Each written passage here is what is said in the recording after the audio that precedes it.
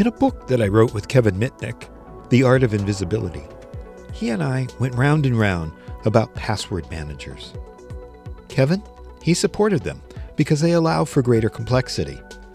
I, on the other hand, do not support them because if an attacker went after that one password manager and was successful, then potentially all of your passwords would be exposed. Early in my career at CNET, I found a bug in Norton Internet Security. By typing random characters on a keyboard, I could suddenly pop open the Norton Password Manager and see all the passwords that I had stored in plain text. So, I haven't been a fan of password managers since. What happens if you are a developer and you need to access a variety of systems and your employer requires the use of a password manager? Well, that could get interesting. In December 2022, and again in February of 2023, LastPass Password Manager disclosed that it had been breached, and potentially passwords for thousands of systems were exposed. The details, though, are interesting.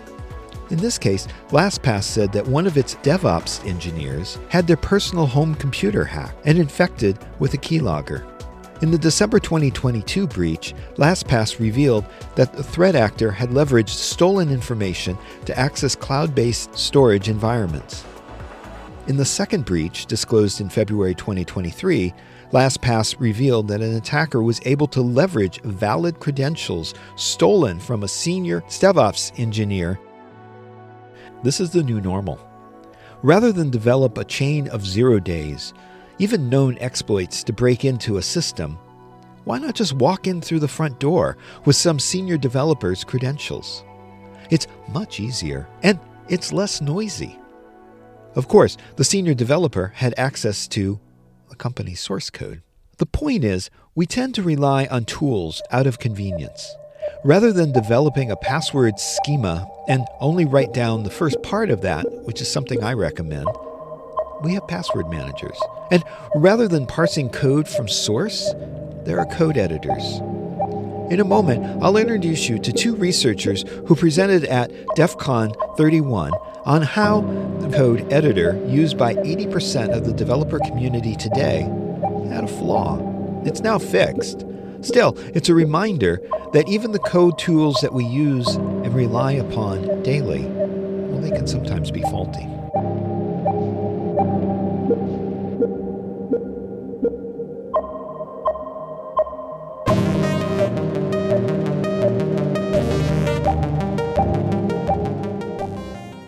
Welcome to The Hacker Mind, an original podcast from the makers of Mayhem Security.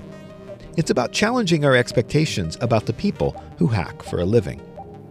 I'm Robert Famosi, and in this episode, I'm discussing how there's no standard threat model for code editors today, and how, even though this is a tool we probably use every day, sometimes even without thinking, we need to be checking them for vulnerabilities.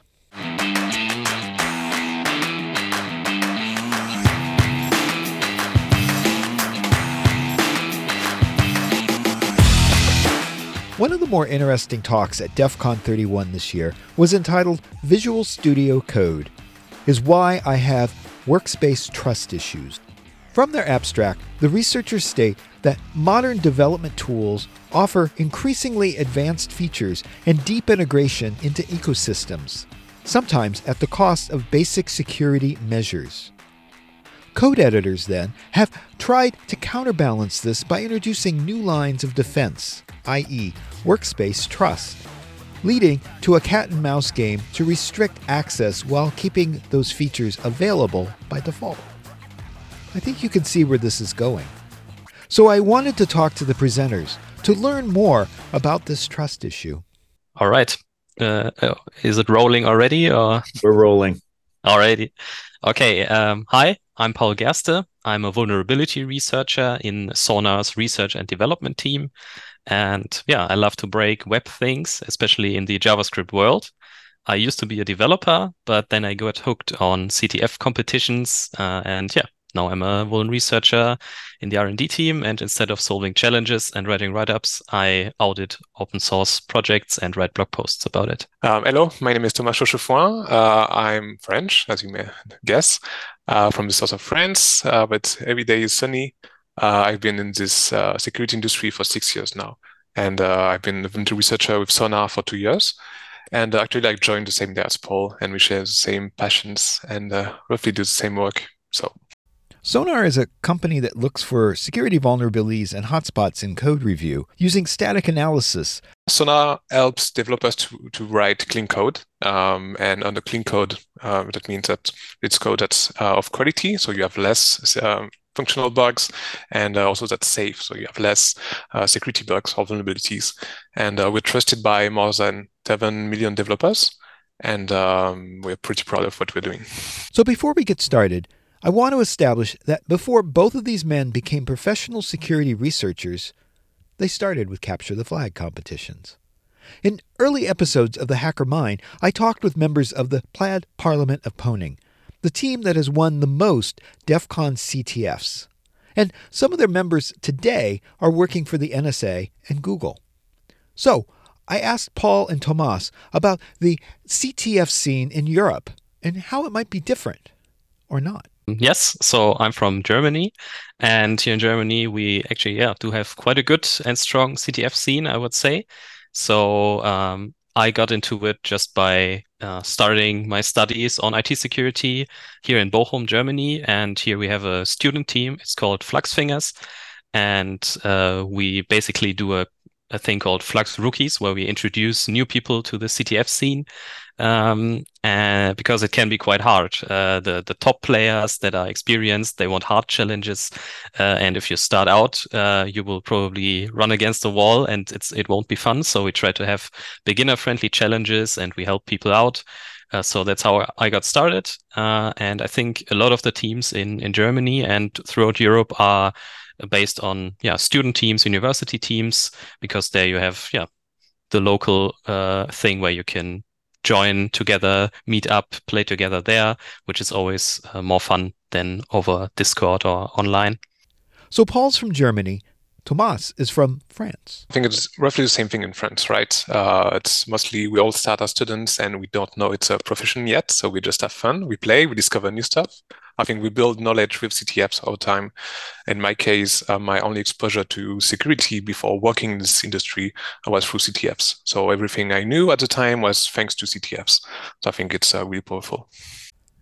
So are there any major CTF competitions in Europe? There's this website called CTF Time, where there's a list of all the big CTFs, and you can rate them, and they have a rating then, a score where you can see which ones are rated higher and which ones are rated probably lower.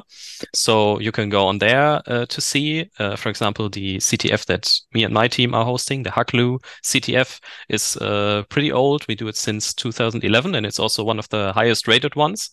But then, of course, in other regions of the world, for example, DEF CON CTF, there you have the very prestigious names, and also recent additions from the Asian Room. Real World CTF is also a pretty cool one that happens every year. That's, based on the name, is very close to the real world. They have one-day challenges or sometimes even zero-day challenges where they just give you a piece of software in the latest version and in a maybe slightly weird configuration, but then they say, let's go. You need to find a way to get remote code execution. So it's becoming very close to the real world. So you're successful with CTFs. How does one take that experience and turn it into a professional pen testing career? Yeah, I guess, as Thomas already said, you start out just to have fun, just to play, just to see what is this thing, what's going on. And then you learn a lot of your practical skills. For me, I was playing it while studying. So in university, I got the lectures and the formal education and everything in theory. And then I could use some of that in practice and learn even more practical skills with CTFs. I think there's a big difference between hearing about something in a lecture or doing a small exercise for it and actually going through the full path of finding a vulnerability, exploiting it, and maybe even reporting it, making a write-up about it. So yeah, you learn a lot there, and then at some point, the world becomes the challenge, if you want to say so, where you can just take any, let's say, open source project and start auditing. But of course, in the CTF, you know there is something, and in the real world, you don't know it. There probably is always something, as we all probably know, but yeah, you don't really know it. So during my CTF career, if you want to call it a career, I also built up a high frustration tolerance, where if you play 48 hours CTF, of course with sleeping breaks, but if you don't find anything, playing one challenge for 2 days straight, it can be pretty frustrating. But still, you learn a lot along the way, of new technologies or of things that don't work. And the next time you know that they don't work. And in the end, you can read somebody else's write-up, and then you will learn what the vulnerability was and how to exploit it. Lately, there's been the emergence of bug bounties. In episode 9 of the Hacker Mind, I talked with someone who traveled the world with HackerOne, getting paid to find bugs in various code bases. So has either Paul or Tomas ever done any bug bounties? Yeah, I did some bug bounty in the past, and I don't do it anymore. There are like different kind of bug bounties in practice. You have the famous one with HackerOne, Bugcrowd, platforms, kind of web bug bounties. There are also some other way to sell bugs in the way they will be disclosed, with like competitions like Pwn2Own. So I stopped doing this web bug bounties because it's most of the time only black box auditing. They give you a website, you have to break into it, but you don't get access to source code or anything, and I find it much less fun. I really love to have code and just dig into it, try things, and just like it. I find it more creative and less, always the same thing. But we still played Pwn2Own together with the Sonar R&D team. It was pretty cool. Different kind of targets than the one we are used to. So we can call it bug bounty in a way. Speaking of bug bounty, sometimes we also do get bug bounties for the things we report from our Sonar work stuff. So every time we find something, we report it, and some of the projects do have a bug bounty. I think one cool one was that the bug bounty that we got from Microsoft for one of our things we found in Visual Studio Code, which we gave to charity. And yeah, it's also quite a fun story because 1 year after we found something with the same impact, and they said, "Oh, wait a minute! Last time we basically awarded this by error, so sorry, you're not getting it this time." But yeah, sometimes we even get bug bounties like this, and I also have to say I prefer the way how we do it right now. We get paid to just do the research, and we don't have to. Basically, we're not dependent on the bug bounties like you would be if you're a full-time bug bounty hunter. So this allows you to go much more into depth into certain topics and not just to hunt all the low-hanging fruits to get something. And you're also not being driven by the same incentives, right? You're not looking for money, you're looking for bugs, you're looking to improve the security of this product and this project. You're not just trying to make money. So it's also less frustrating when things go wrong with disclosure, whether you're not getting paid or anything. So this is the best way to do bug bounty in a way, not getting the money.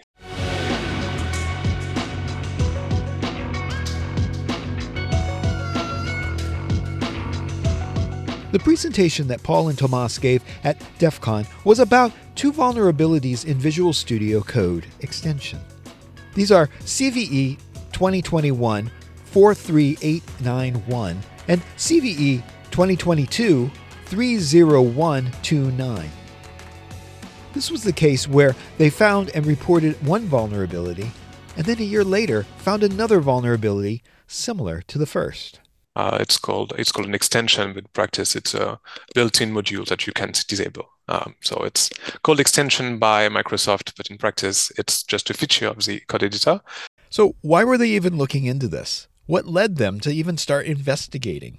I would say it's the most popular IDE right now, at least in certain, let's say, language communities. A lot of people are using it. It's a big impact if you find something in there, right? Because you directly affect almost 80% of all developers essentially. So it's a pretty interesting target. Yeah, just because of that. And then it's also a big code base. I think 800,000 lines of code. There's a lot of opportunity for stuff to go wrong.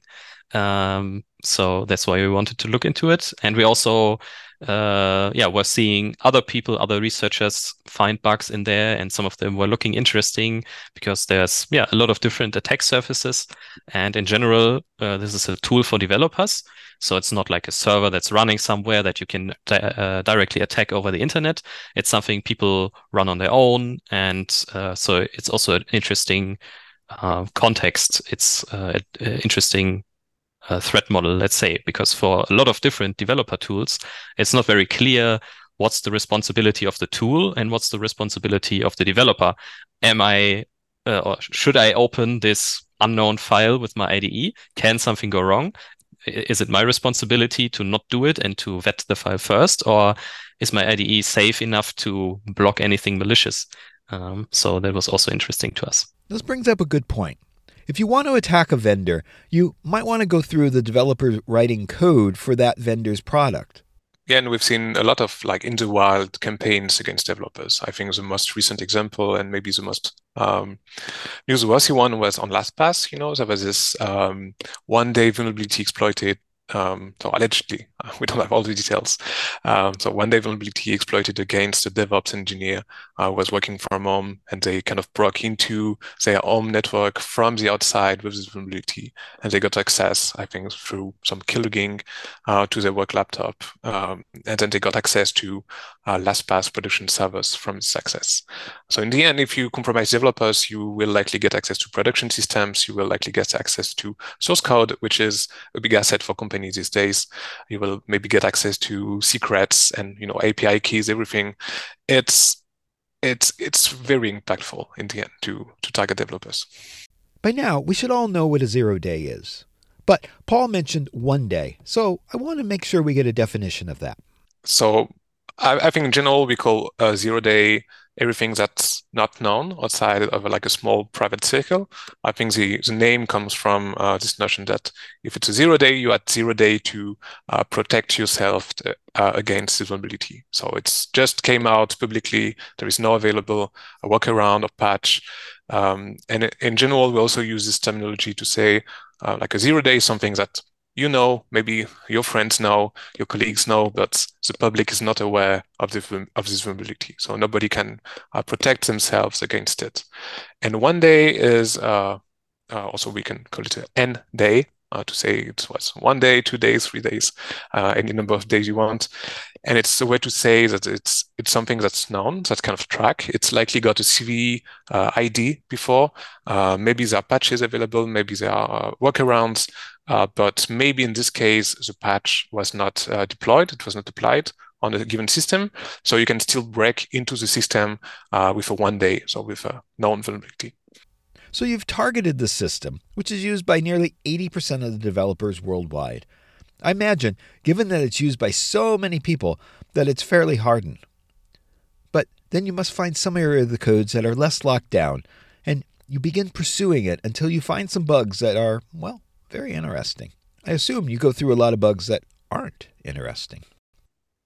Yeah, and like Paul said, it's 800,000 line of code. It's huge. It's like you could build small operating systems with much less line of code. It's a huge project, so there will be bugs, and like you say, there will be useless bugs in the end. But for us, what was interesting is that for such tools, you want to get a deep integration with the ecosystem of every language. And VS Code supports many, many languages. I think it's one of the reference code editors for JavaScript, TypeScript. I know a lot of people doing PHP in it, and you need to integrate with all these ecosystems to offer features to help you download all dependencies, scan the code, and help you to develop faster and better. So because of these deep integrations, it's also easier maybe for attackers to find security flaws, because you will be calling a lot of external binaries. You will be trying to do your best to offer a lot of information to the user, but maybe to collect information, you need to run code from the user that comes from the local project. You may need to call remote servers and exchange information with them. So a lot of things will be happening, and a lot of these things aren't really under control of the Visual Studio Code developers. In our case, we found a vulnerability into Git extension, and what's critical is that if you develop VS Code, you're a VS Code developer, you write the Git extension, you will call Git, and Git will do all the hard stuff related to Git for you. You don't need to re-implement Git in VS Code. But it also means that every single vulnerability that affects Git will affect VS Code. And you cannot do anything as a developer to prevent this from happening, except not calling Git anymore. But you need it to offer this deep integration with projects and the usual developer workflows. So it's a weird trade-off of, I need to do complex and maybe security sensitive things to be nice for the user, and I have no control on all these binaries and all these other components are working internally. So it's really hard to remember to make everything safe and to know what to look at.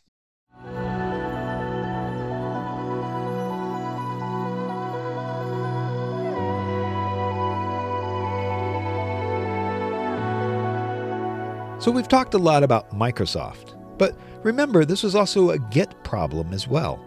I asked Thomas and Paul to explain this more. Was this an integration flaw with Git, or was there some actual code flaw? We found two bugs in the Git extension. The first one was directly related to Git. So when you develop with Git, you can configure the tool. You can have a system-wide configuration for all your users. You can have user-specific configuration in your own folder to, set your own name when you commit, set your email address, or just some general features of Git. And then you have the project level configuration that's in the .git folder that comes with your project. And there could be, and there are sensitive options that you can set in these configuration files.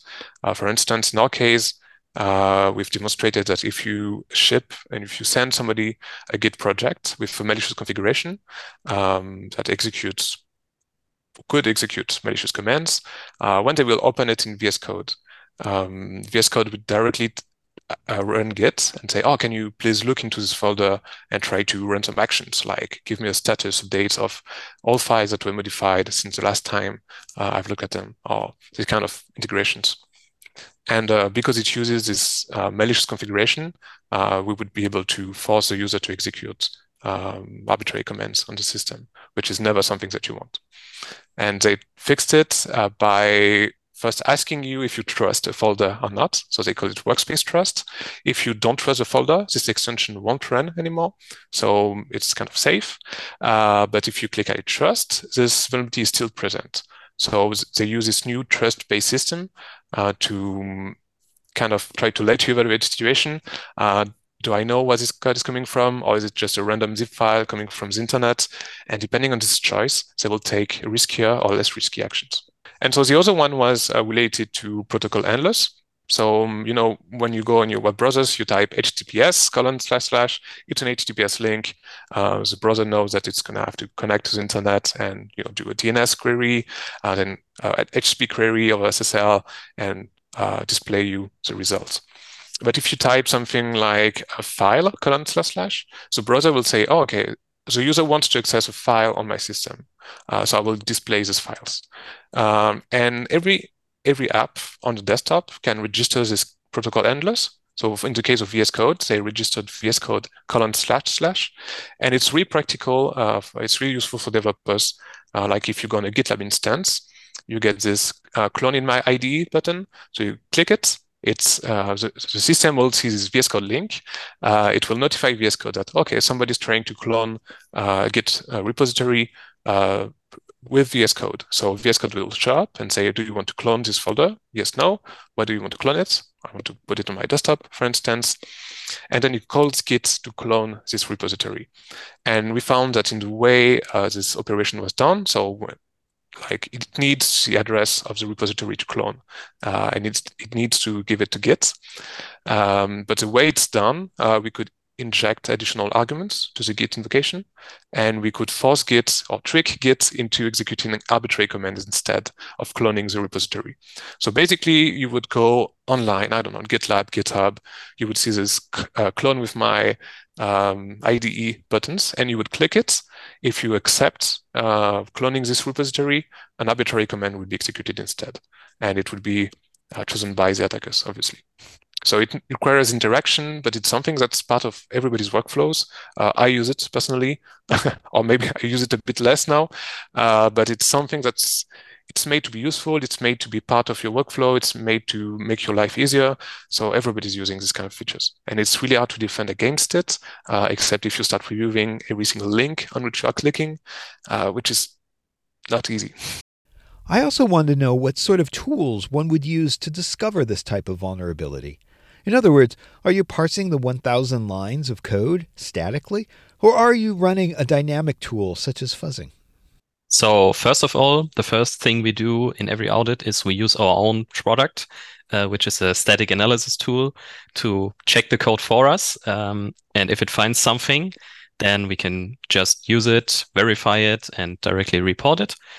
And if it doesn't find anything, which I think never happens, it always finds at least something vague that we can then look more into.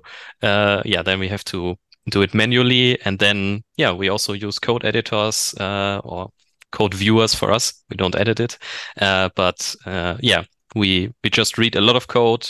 And then, of course, we also set up the application to have a debugging setup to poke at it a little bit dynamically.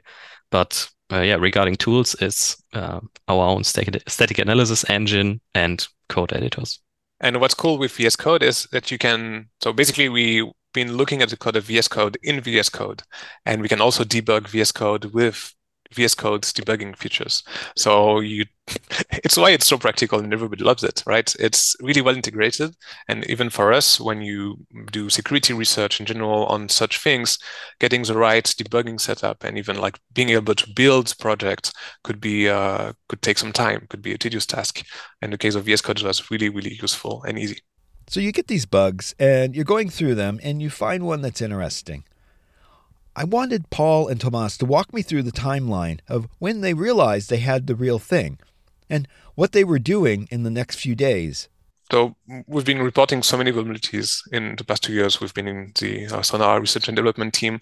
We have a really established disclosure process. So once we have the bug, we think that maybe something, we confirm it. So we try to, let's say, weaponize it.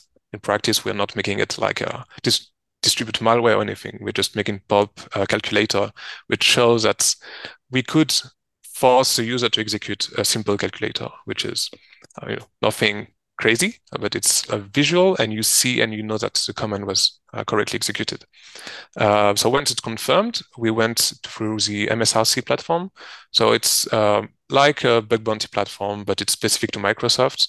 You would register, you create a new submission, and you put all the details in there. So we have a small advisory of our observations. What's the impact of the vulnerability? How can you exploit it? And how we think it should be remediated. So we share all this information for the 2 bugs. So let's say between the discovery of a bug and the time we create a new submission on this platform, it's likely 2 or 3 days. It's easy for us to create this advisory and share it. And then I think Microsoft tries to this 120-day kind of disclosure policy, but I don't think they apply it for every single bug.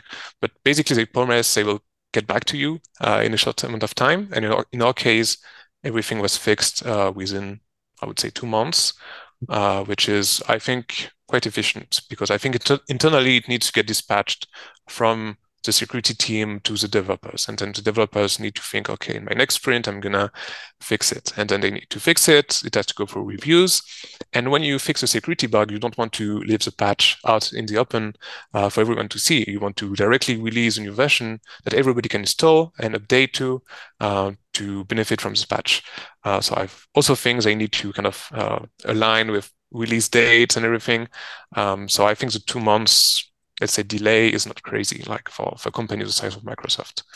And for us, it's perfect because we use this 90-day disclosure policy delay. I think it's pretty standard in the industry. Google Project Zero has been using it for a long time now. And basically we say, okay, we report everything, and starting from this day, we give you 90 days to fix it. And if you patch everything before, it's all good, everybody's happy. And over 90 days, we will come back to you and say, okay, maybe, like, did you start working on it? Can we help? Can we maybe give you a patch? Can we make things faster? And if after this 90 days, nothing was fixed, we may release a public advisory for people to be able to defend against these bugs. Because if they are either exploited in the wild or if they are already known by other people in the space, they may get exploited. And we want to give ways to VS Code users to protect themselves. But in the end, Microsoft was always on time, and they always fixed everything pretty quickly. No, I would say that's pretty much it. I mean, this was specific to Microsoft, but it's pretty similar with all the other vendors. Some of them are really responsive, and I think the record was that things were fixed and deployed hours after our report, which is very cool to see. Sometimes they do take more time. Sometimes we have to annoy them a little bit more via email to, hey, do you have any patches? Please fix this. But in the end, almost every vendor fixes the vulnerabilities we report. So yeah, it's a nice impact to see that the whole ecosystem is getting more secure by this. So in the end, did they get 1 or 2 CVEs? So we got 2 CVEs. So we're really like the bug class, like the reason why this bug exists is different for the 2 cases. So even if they are kind of close in the code and kind of in the same components, they got 2 distinct CVEs.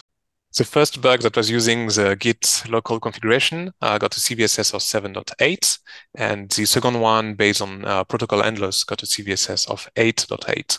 And I think something that we still need to mention in these cases, these bugs require interaction from the user. You need to clone or to import a malicious zip file that somebody just sent you or hosted somewhere.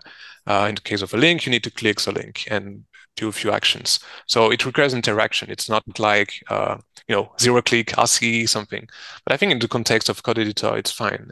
It's action you're going to do in your day-to-day workflow anyway. So we can say it's still a risk.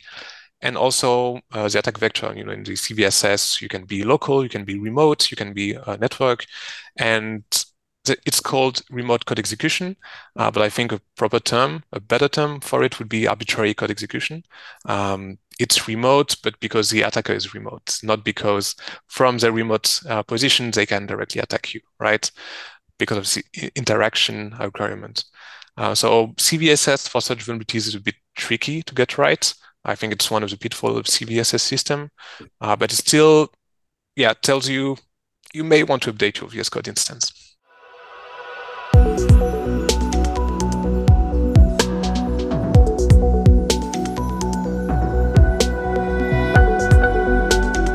So you're a researcher, and you found 2 vulnerabilities in Visual Studio Code, which is used by roughly 80% of the developer market today. So would that be a dangerous scenario for anyone not patching this? Because of actions that would be part of your workflow. I would maybe clone some dependency to review this dependency in my code editor, because all developers are using code editors. We as security researchers, we are also using code editors to read code because it's what they're here for. So every time you want to read code and you don't trust it, it's tricky, right? Because you're opening unsafe code, and if you trust a folder a bit too much, and like when VS Code now tells you, do you trust this folder? If you say yes, you're gonna get compromised. So that's why you get tricky. And it's not only IDEs, right? Thomas also found a similar vulnerability in command line shells and shell integrations, where if you have your command line prompt to basically show you the current Git branch or if files have been modified or not, this will run the same Git commands under the hood. So instead of opening a potentially malicious folder with your IDE, where you might think, okay, maybe my IDE does something not so good here, you might want to only go into the folder in your command line, and even that could get you compromised. Whereas I think most people would think, oh, if I only enter the directory with my shell and maybe use the cat command line utility to look at the contents of a file, nothing can go wrong. But even there, something could bite you.